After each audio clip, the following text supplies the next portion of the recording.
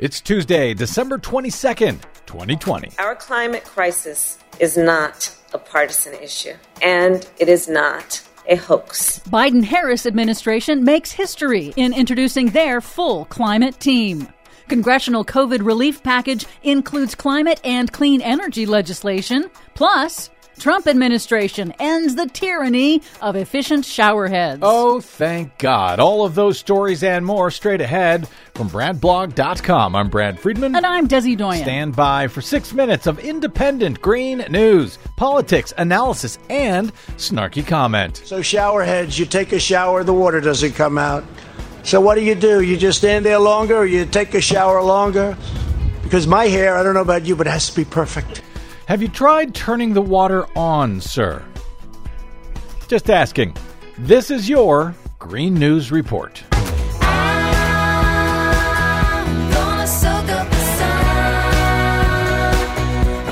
Okay, Desi Doyen, there aren't all that many days left in the Trump administration, though I know it seems like forever. Nonetheless, in those days, he can still do a lot of damage. Oh, indeed. The Trump administration is racing the red light in its final weeks, rushing to approve a final wave of large-scale mining and fossil fuel projects on public lands. Projects pushed by investors hoping to lock in big extraction projects even after President-elect Joe Biden takes office.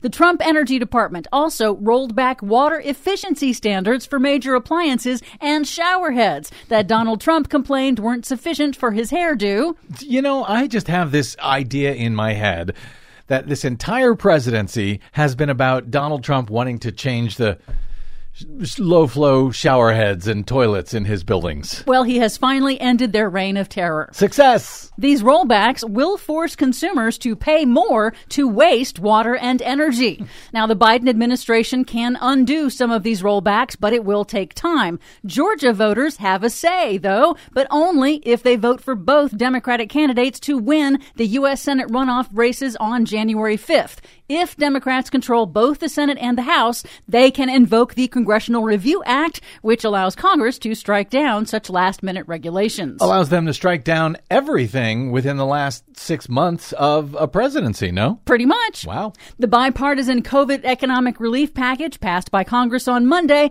reportedly includes significant clean energy and climate provisions, the first such legislation to pass Congress in nearly a decade.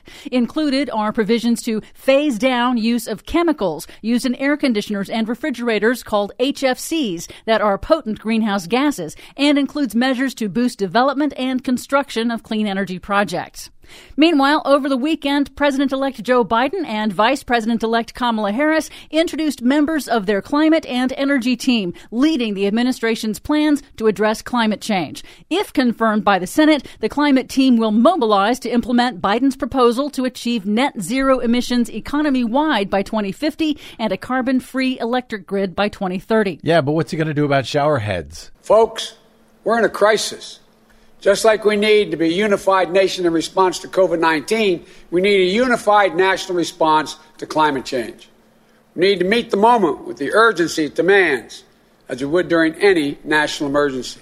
Biden previously announced that former Secretary of State John Kerry will direct international climate policy. Former EPA Administrator Gina McCarthy will coordinate domestic climate policy. Environmental protection is part of my moral fiber. It's what I live for. Biden also broke new ground in two of the most crucial cabinet positions. Both will put environmental justice front and center. Biden tapped Michael Regan, North Carolina's state environmental chief, to rebuild the Environmental Protection Agency and will be the first African American to run the agency. Together, this team will ensure that environmental justice and human impacts are top of mind as we tackle these tough issues. We need an all-hands-on-deck approach, from industry to individuals. I do not envy that guy having to clean up at the EPA. Representative Deb Haaland of New Mexico will lead the Interior Department, and if confirmed by the Senate, she would become the first ever Indigenous Cabinet Secretary. As our country faces the impacts of climate change and environmental injustice,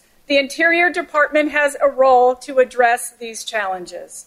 The President-elect's goals, driven by justice and empowering communities who have shouldered the burdens of environmental negligence. And we will ensure that the decisions at Interior will once again be driven by science. Very cool that there will be a Native American heading up the Interior Department.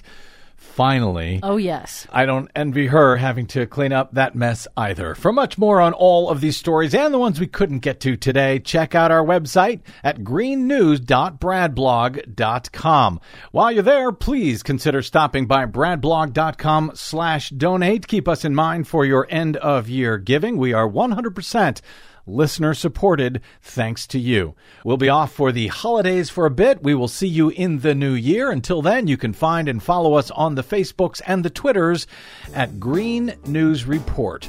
I'm Brad Friedman. And I'm Desi Doyen. And this has been your Green News Report. Icicles on eavesdrops and tinsel on the tree, but it's a green Christmas for me. Couple skating on the